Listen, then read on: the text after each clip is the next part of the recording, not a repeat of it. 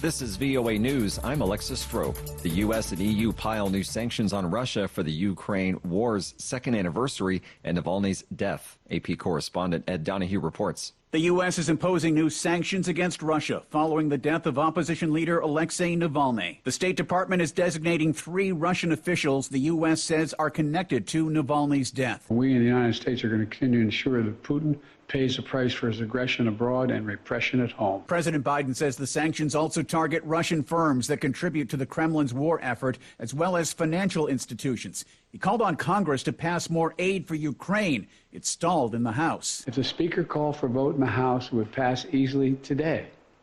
Instead, they went on vacation. Previous sanctions have increased cost for Russia's ability to fight in Ukraine, but they appear to have done little so far to deter Putin. National Security Communications Advisor John Kirby says expect more sanctions. Today was just the start. Ed Donahue, Washington. Ukraine's national police say more than 30,000 people have been reported missing in the 2 years since Russia's full-scale invasion of Ukraine began.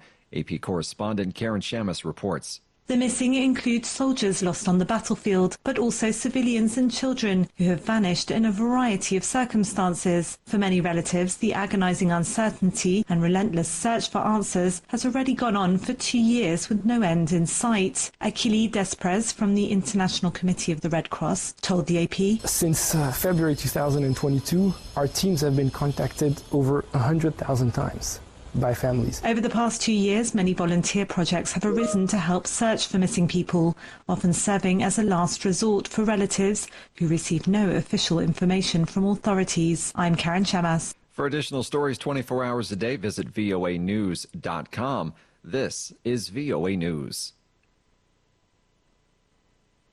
A spacecraft built and flown by a Texas-based company landed near the South Pole of the Moon on Thursday, the first U.S. touchdown on the lunar surface in more than half a century, and the first ever achieved by the private sector. Reuters correspondent Gabe Singer reports. The uncrewed six-legged lander named Odysseus was developed by Intuitive Machines, a company based in Texas. Odysseus's landing came after a nail-biting final approach and descent, and there was a problem with the spacecraft's autonomous navigation system.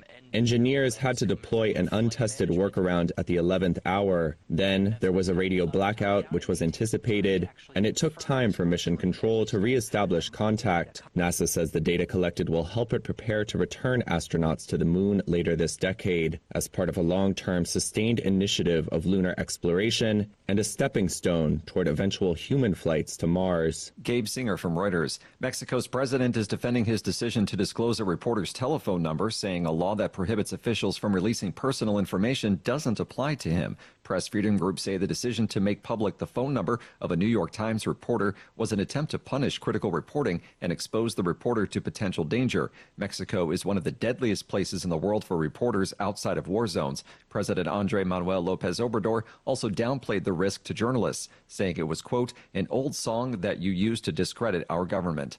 Marathon record holder Kelvin Kiptum was killed this month along with his coach in a car crash, was buried Friday in his hometown in western Kenya. VOA's Nairobi bureau chief Mariama Diallo has this report.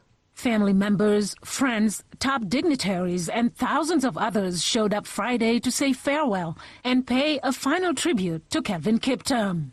Kenya's President William Ruto was among the speakers. In Kelvin, we saw the future of athletics in Kenya.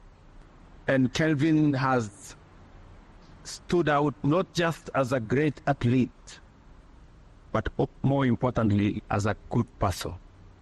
He was ambitious, disciplined, and focused. Kiptum was just 24 when he died. Mariama Diallo, VOA News, Nairobi. Pakistan's imprisoned former Prime Minister Imran Khan is writing a letter to the International Monetary Fund urging it to link any talks with Islamabad to an audit of the country's recent election, which his party alleges was rigged. Senator Ali Zafar, a top leader from Khan's party, made his remarks Friday after meeting with Khan at a prison. Pakistan narrowly averted a default on foreign payments last summer when the IMF approved a $3 billion bailout following talks with Premier Shehbaz Sharif, who replaced Khan after his ouster in 2022.